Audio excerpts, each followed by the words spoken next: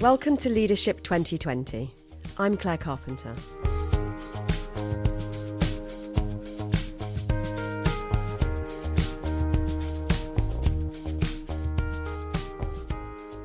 I'm joined today by Chris Blackwell. Chris is the founder of an organisation called Purpose-Led Performance and has a background in senior leadership roles with businesses delivering public services. Chris, thank you first of all for joining me today. Oh, it's nice to be here. Lovely to see you. I think it would be really interesting to understand first about that transition. So how did you make the move from being in those senior leadership roles into running your own organisation specifically around purpose? It's a long story, but I'll keep it pretty short. So I spent probably most of the last 10 years running organisations, either delivering services on behalf of government or to government. Things like education, employment, disability services. I sort of got into senior leadership by accident. So I got my first proper grown-up job when I was 25. So I obviously did some work before then, but I'd kind of been bumping around and had some interesting adventures. I had a year in a Buddhist monastery in India, a couple of years in Japan. But then I got this job, which was an employment advisor. And I was working with my own caseload of people who were unemployed, and I was helping them into work. And I loved that job. It was brilliant, and it was a brilliant business. And just by accident, it was a small organisation when I joined, there were 40 or 50 people. And by being in a good organisation and a good business, something I really loved doing. 6.5 years later, it had grown to 500 people. I was the chief operating officer. Oh. And a couple of years after that, I sat around the boardroom table with the world's highest paid accountant, who was the chair of the board, and the First Lady of Australia, who was the person who founded the business. So it was a bit of an accidental journey to becoming a senior leader. And it started by becoming an employment advisor. And from there, I've held MD and CEO roles of different businesses. Now, the vast majority of my career, I've been fortunate to be in purpose-led organisations. Mm-hmm. At the time, you don't really realise it. And it took going to a couple of other organisations where maybe it was absent for me to really appreciate the power of purpose and the integral role that it can play in helping organisations perform at a really high level. Also, I'm fascinated by where this comes from. So you talk about purpose-led organisations. Mm-hmm. Where does the purpose come from in the first place? So maybe it's useful to start at the very most basic level and think about what is the definition of purpose. And so on the train down today, I got my phone out and looked it up. So the definition of purpose, so actually two definitions, and both are relevant. So the reason for which something is done or created or for which something exists. And so from an organisational perspective, purpose is about the reason why that organisation exists. Mm-hmm. The second definition is more about an individual, a person's sense or resolve or determination. So purpose has got a double meaning. Now, that secondary one is a hint to why purpose helps. But actually, every organisation, be they private sector, be they voluntary sector, be they public sector, has a reason for their existence. Not many of them know what that reason is sometimes, or they've lost the clarity of that. But it's fairly fundamental for every organisation. They should be able to answer the question, why do you exist? And is it easier for some than others, do you think, to do that? Yes and no, because I think there is an assumption. So I think a lot of people would assume charities are by definition purpose-driven, or public sector organisations are by definition purpose-driven. But actually, particularly with the public sector, so I've worked alongside and in the public sector and along them for a long time, I actually think the public sector is massively missing a trick, because it's the exception rather than the rule that public sector organisations are purpose-driven. I think it's easier for organisations that are small to be more purpose-driven because there's more clarity. I think it's also easier when you have a very, very strong mission.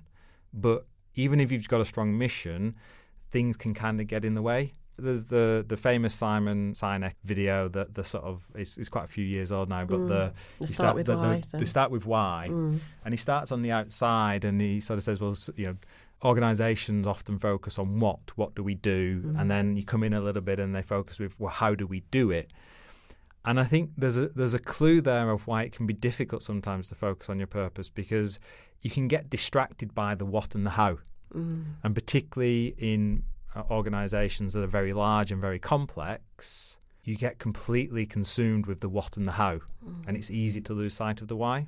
Yeah, I'm really thinking about some of the public sector organisations that from an outward point of view, from an external point of view, have a really clear purpose. Yeah. So perhaps as a customer of that organisation or a user of that service, for example, it seems obvious to me what the purpose of that organisation is. But when I'm in it, perhaps, I'm doing what you've just described. I'm lost in the what and the how of being part of a highly administered, perhaps political environment where I lose my why. If you think, say, the NHS is a really good example. So why does the NHS exist?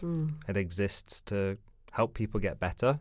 And you should argue now as well that it should exist to help keep people well. And it's full of people where that is their life vocation. However, I guess the first thing to say is the NHS is not a single organisation. It's a collection of lots of different organisations. I don't want to be critical of public services, actually, because for me it's more about a missed opportunity, and there are some public sector organisations doing it really, really well. But it's trying to understand, well, what's getting in the way? Sometimes it is the politics. So I think within the public sector, since austerity in 2008, lots of cuts and lots of people focused on those cuts.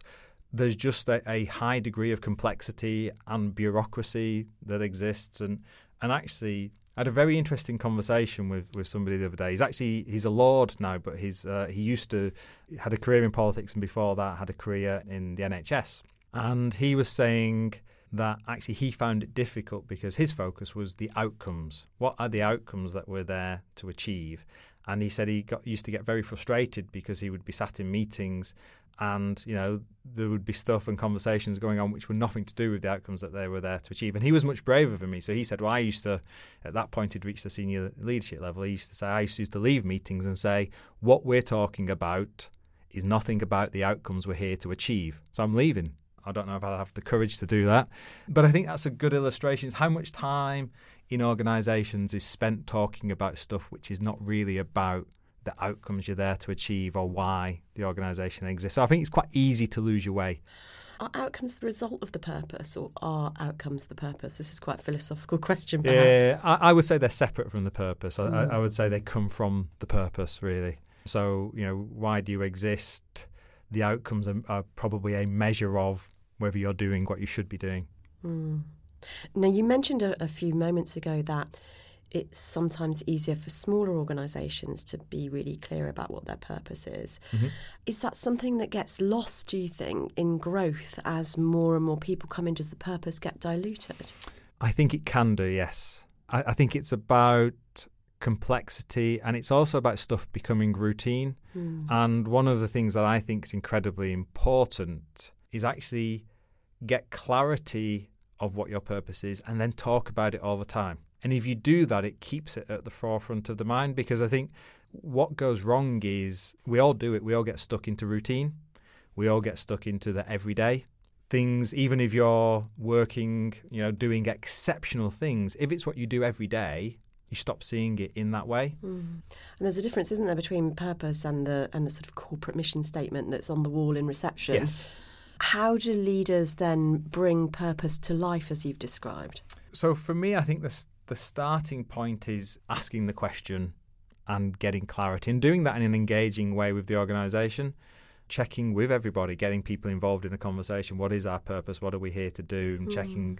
Once you've got it, I think the first point is creating a language around it. This is what we're here to do.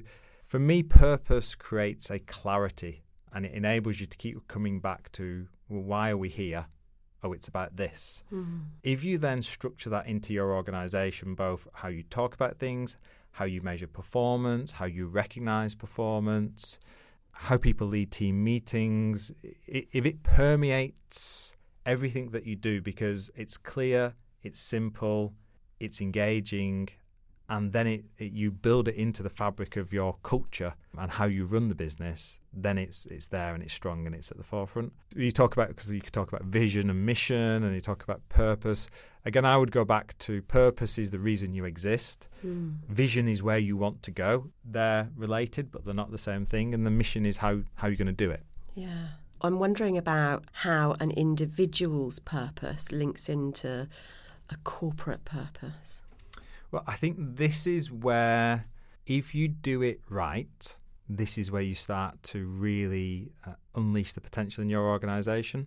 Purpose is the reason you exist. So reason suggests it's a reason for someone. And so for me, you can break it down a really simple level. There are three levels of stakeholder. There are the owners of the business, or the people who are ultimately responsible for governing the organisation, if it's a charity or if it's public sector. There are the people who work in the business, the employees, and then there are the customers.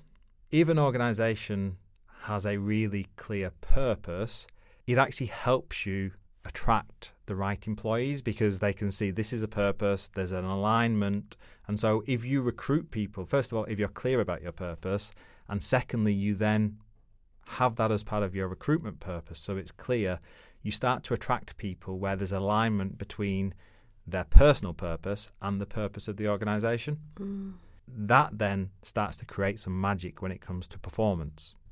So is there a link then between purpose and values? I'm sort of hearing that in what you're saying. Yeah, again, values are linked to purpose. They're not the same thing. So I guess people with values would be attracted to an organisation based upon what it was trying to do. If it aligned with their values, they'd want to go and work there. I think there's lots of stats out there about how disengaged large proportions of the workforce are. And to me, that's illustrative of the disconnect between organisations having a purpose and that aligning with the purpose of the people that work there. I'm remembering a story that is probably not true, but it's about when one of the presidents of the United States was visiting NASA.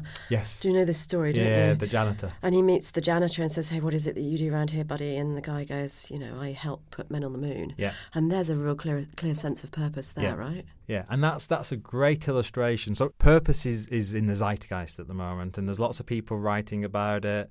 And a lot of that focus is about purpose is important for organisations because their customers are going to want organisations to be purpose-driven, or because the younger generations coming through are going to want to work for purpose-driven organisations. And that's all true. My focus through experiences, that's definitely true, but also it's really practical if you want to have a high-performing organisation. And that story illustrates what I would call alignment. So if everybody is clear, we're all working towards the same goal, that alignment just creates a focus. And all of a sudden, things that are irrelevant fall aside because everybody's pulling in the same direction. And I think in big organisations, you'd be amazed just how it can work that everybody's pulling against each other. So I always talk about sales and operations. There's always a conflict. Sales always say, operations, why don't you deliver what we sell? And operations say, sales, why don't you sell what we can deliver? They're pulling against each other, whereas actually when they're aligned to, well, we're here to do this, then actually you get a much better conversation because it's not us against you, it's us together trying to achieve the purpose of the organisation. Yeah, and I think you definitely see that, don't you, in that sort of cross-functional battlefield of sales and ops, sales and finance, finance and ops. It's all over, isn't it?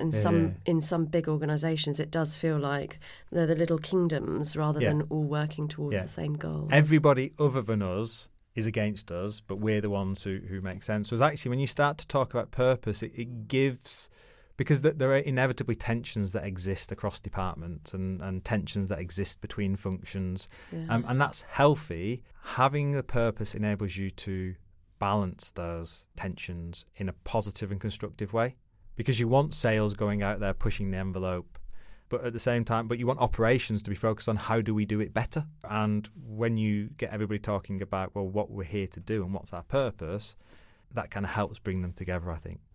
So thinking about how an organisation might do this with real impact, where does ownership of that start? Is it with the chief exec? It's really easy, actually. You start by asking people in the organisation, what is our purpose? And if you find that people don't know or can't, talk about it, and often you'll find that chief execs don't know or can't articulate it, then you do start at the top. But the key thing is the conversation should involve everybody in the organisation.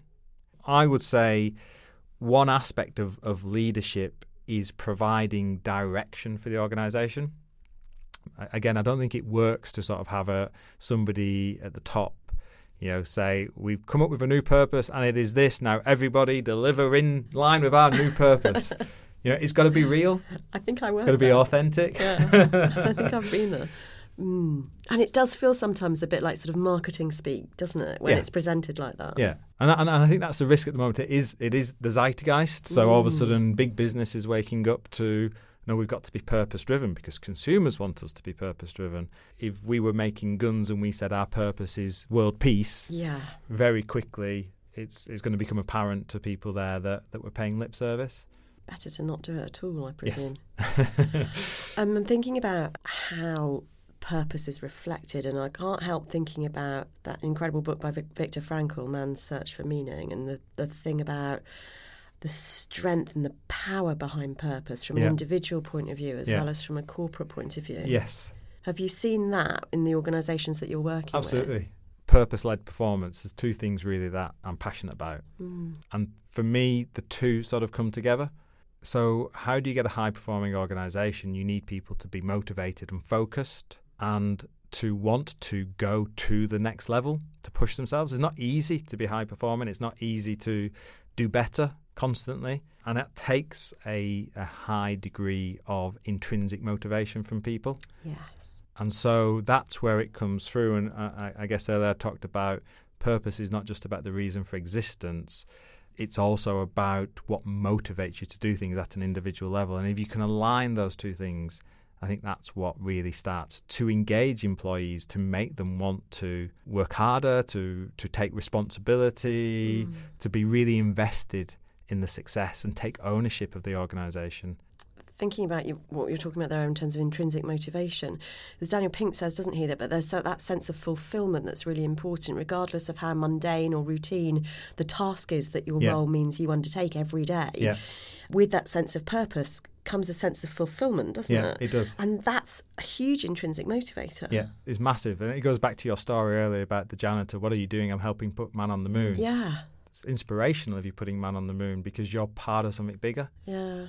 So where you've seen organisations do this really well, what have they actually done to do that? First point is really easy. It's having a clear and explicit purpose, articulating it, stating it, setting out to people, this is how we work. Then it's about setting the expectation that everything comes back to that. It's creating a connection that runs through the organisation. So whether you're the leader, whether you're chief exec, whether you're a manager, whether you're working delivering services, everybody in the organisation should be able to articulate how what they does contributes to the bigger picture. If everybody in the organisation buys into that purpose, then by definition, whatever you do, you will celebrate. So if you make bikes and your purpose is making the world's best bikes, but all of your staff are passionate about bikes and they want to make the world's best bikes, then actually it is going to be a point of celebration when you create, somebody rides your bike and wins a race, or you come up with something that knocks a second off the lap that you can do. So again, it's that alignment point, building it into your HR systems and structures, how you recruit people. Yeah. It's so interesting, isn't it? There's a terribly old-fashioned methodology of reward and punishment in terms of, carrot and stick type of incentivising people. Yeah. And I'm wondering if you see any sort of generational differences in people who are really getting purpose at the heart of what they're doing. I've spent a lot of the last 5 or 6 years in quite big organisations. In the last 8 months, I've been working with a much wider variety of organisations, more startups, more smaller organisations, and I'm definitely seeing that there's a lot of very motivated and energetic younger people who have a passion for something, and that's what they're going to do. But I think there's something really interesting here about our preconceptions about different generations as well. So, purpose is really important for me, for example, and I certainly don't fall into the millennial category or anything like that. But it's always been important for me, but I'm not sure if I felt like I had permission to say that 20 years ago. And so I'm thinking about how do organisations now then free people up to say what's really important to them and to help the organisation generate or develop a purpose that really engages the whole workforce? It's a really interesting and difficult question, I think. Giving employees a voice is really important for any organisation. I think there is a tendency and a risk to think that actually all the decisions need to be made from the top and stuff needs to be pushed down within the organisation. And I don't think that works particularly effectively. And I think the bigger the organisation gets, the stronger that tendency grows to go command and control structure, and the more that disengages people. Having mechanisms for people to be able to talk about what's important and what they do and how they do it, giving employees permission to flag up when things are not working and why they're working. For me, it's all part of the same package. If you are strong and clear what your purpose is and you enlist the organisation in achieving that, then the added benefit you get is you can start to get everybody in the organisation starts to take accountability for making things happen. When I've been in organisations that worked in that way and led organisations that worked in that way, it's incredible because all of a sudden you've got hundreds of brains all thinking about how do we make it better? Yeah. As opposed to thinking this small group of people need to sit here and come up with solutions to things that they're now quite distant from. Yeah, and it's sort of linked to the vulnerability of the leader, isn't it, as well?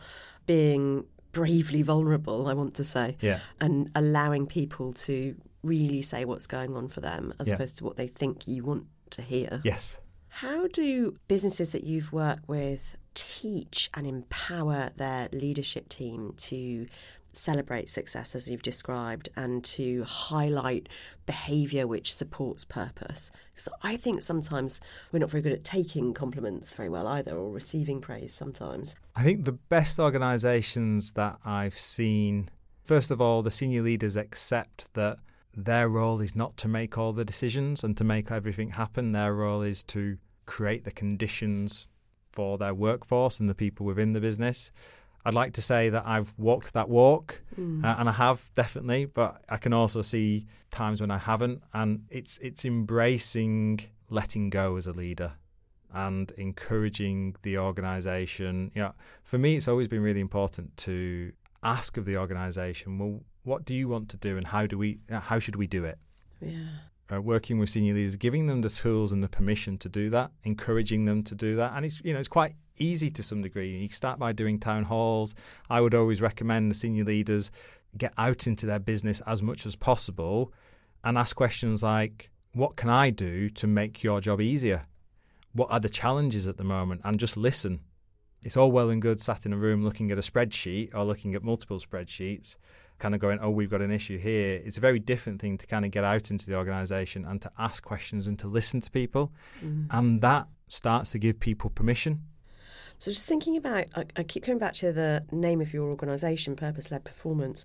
I'm thinking about the examples that you've seen in your work of how quickly performance can follow clarity and purpose. Because pace is everything at the moment, isn't it? We're always talking about it. Can you see that having a real difference quickly? Absolutely. Because I think with purpose comes clarity. And with clarity, what you get is the ability to focus and prioritise. We live in a very complicated and busy world. And one of the issues that I see in organisations is people are trying to do too many things. And actually, if you can simplify and focus on doing higher priority things, then performance really takes off. And purpose is a tool that enables you to simplify because you say, this is what matters. And it gives you a very practical tool to say, is this helping us achieve X, which X is the purpose? And if not, why are we doing it? And have you seen different measures come into place? So I'm just wondering if the measure of performance has been impacted as a result of the clarity of the purpose. So for me, there's a really good example out there. There's an organisation, I can't pronounce it properly, but I think it's called Buurtzorg. It's a very famous organisation from the Netherlands who do home care. And I was reading an article about them recently, and one of the things was about their targets. So they've kind of grown from nothing to 15,000 people. They've completely taken over the sort of home and social care market, and everybody wants to go and work for them. They deliver everything at a much higher level, at a much cheaper cost. It sort of kind of breaks everything that people think's traditional. But one of the things that I found interesting is their targets were so simple. So how they measured success was on 3 things, and they really got right to the heart of what the organisation was about. So it's about utilisation of their workforce, and the vast majority of their workforce are frontline practitioners. So how much of their time is spent doing the caring, and they've got an idea that says it should be at this level. So I think with targeting, purpose can really help you simplify. I think targets work when they're really simple. If you can't understand, and I've walked into organisations where I've inherited 28 different measures of things that were measured on, and none of them were really obvious about how it was helping us succeed. Yeah. And it was taking a huge amount of effort to produce, taking a huge amount of effort for people to achieve because they were being measured on it. So, that's how they were spending their time. So I think purpose can help support simplicity. It doesn't guarantee it, but the clarity around about purpose can help you really, and that's one of the things I would recommend to people, is actually make sure that if you use targets within your organisation, make them as clear and as simple as possible. And that way, again, you focus your efforts all on the things that matter. Yeah, and I guess there's something there about stripping out the pointless things, isn't there? Yes. People say, well, this is pointless, why am I doing it? Yeah. Many people would be able to immediately identify 2 or 3 things that they are tasked to do. 17 or 20 things, I would say. That they don't, I'm being kind. And they'll think, why am I doing this? Yeah. I literally have no idea why I'm doing this. Yeah. And it's really interesting. So one of the exercises, so I've been working with quite a few senior leaders at the moment, and one of the exercises I get them to do is I say, write down all of your top priority things and do them in order. So 1 is highest priority. So firstly, there's generally 20 things on the list. Yeah. And then they say, well, no, these are all equally important. Yeah. And I really challenge people and say, well, by definition, a prioritization exercise is about relativity. So I'm going to force you. So you have to say what's number 1, number 2, number 3, etc. So firstly, people are trying to do too much. There are too many things on the list. But when you get people to list it down in priority, the next thing then I ask the people to do is say, well, in order to do these things well and to achieve them, how much time do you need to dedicate to each one of them? And so go down the list, and once you hit 100% of your time, stop. And so typically people probably get down to 3 or 4 or 5, and then they run out of time. And then what I encourage people to do, and people find this really difficult, is to say, these are your top priority things, and you need to dedicate this much time to them. Everything else below it, by definition, you don't have time to do. And you've got 3 choices. You can either delay it, you can delegate it and ask somebody else to do it, or don't do it. Yeah. But that's killing organisations and killing leaders at the moment, trying to do too many things and not succeeding. So again, just having that clarity. So I'm just thinking now in terms of summarising what people might be able to do if they feel like purpose is lacking for them and for their organisation. What advice do you have to offer somebody who feels like they could have further clarity around that? What should they do? I guess I would sort of split it a little bit. If you're a senior leader thinking, I don't know what the purpose of the organisation is, the advice is a little bit easier, because it's, well, go and discover it. Go on the discovery with your teams and start to build it in. If you're working for an organisation where the purpose isn't clear, then ask questions and see if you can get to it. I think ultimately, if you're an organisation where it's not clear and it's important to you that there is a purpose, then go and find somewhere where you can work. Life is too short. We spend so much time at work. Then really you should do something that aligns with what you want to do. Because I think one of the benefits of purpose-driven organisations is they're better employers, their staff are more engaged, people are more involved. And so if you're an organisation where you feel disengaged, you don't feel listened to, it isn't clear what the purpose is, and it doesn't really align with your values, go find somewhere that does. Even if it's just from a purely selfish perspective, if you don't have a purpose, or if your purpose is only making money, recognise that's not really going to engage your staff. It's going to have some issues, and it is going to be increasingly difficult for you to attract and retain talent. Yeah. And it comes like I'm thinking about even, Maslow's hierarchy, I don't know, 80, 90 years ago, he was talking about the sense of purpose being a really important part of our motivation. today there's still so much more research done around that, isn't there? You know, happy people are successful, says Annie McKee, doesn't she? Yep. And how will I be happy in an organisation which doesn't have a purpose or doesn't reflect a purpose that I understand? Yeah. And feel part of. And the sad fact is, at the moment, the critical mass of our workforce is in that situation. They are dissatisfied, they're not engaged, work's just something to be endured. But increasingly, people are becoming aware that you don't have to put up with that. So great if you can change it from the inside out by initiating those conversations. Increasingly, more and more organisations are waking up to the fact that it's important and they're doing something about it and not just paying lip service. Yeah. But the economy is becoming much more flexible. We have such high levels of employment. If we are to retain key people in our business, we need to have that, don't we? Yeah.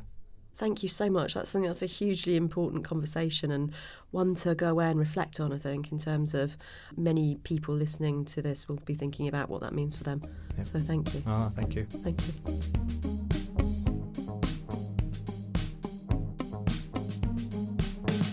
Thanks for listening, and if you enjoyed this episode, please subscribe on Apple Podcasts, Spotify, Smart Speaker, or wherever you get your podcasts, and please leave a rating and review to help others find out about the show. This is a Podo podcast produced by Nick Hilton in association with Corndell.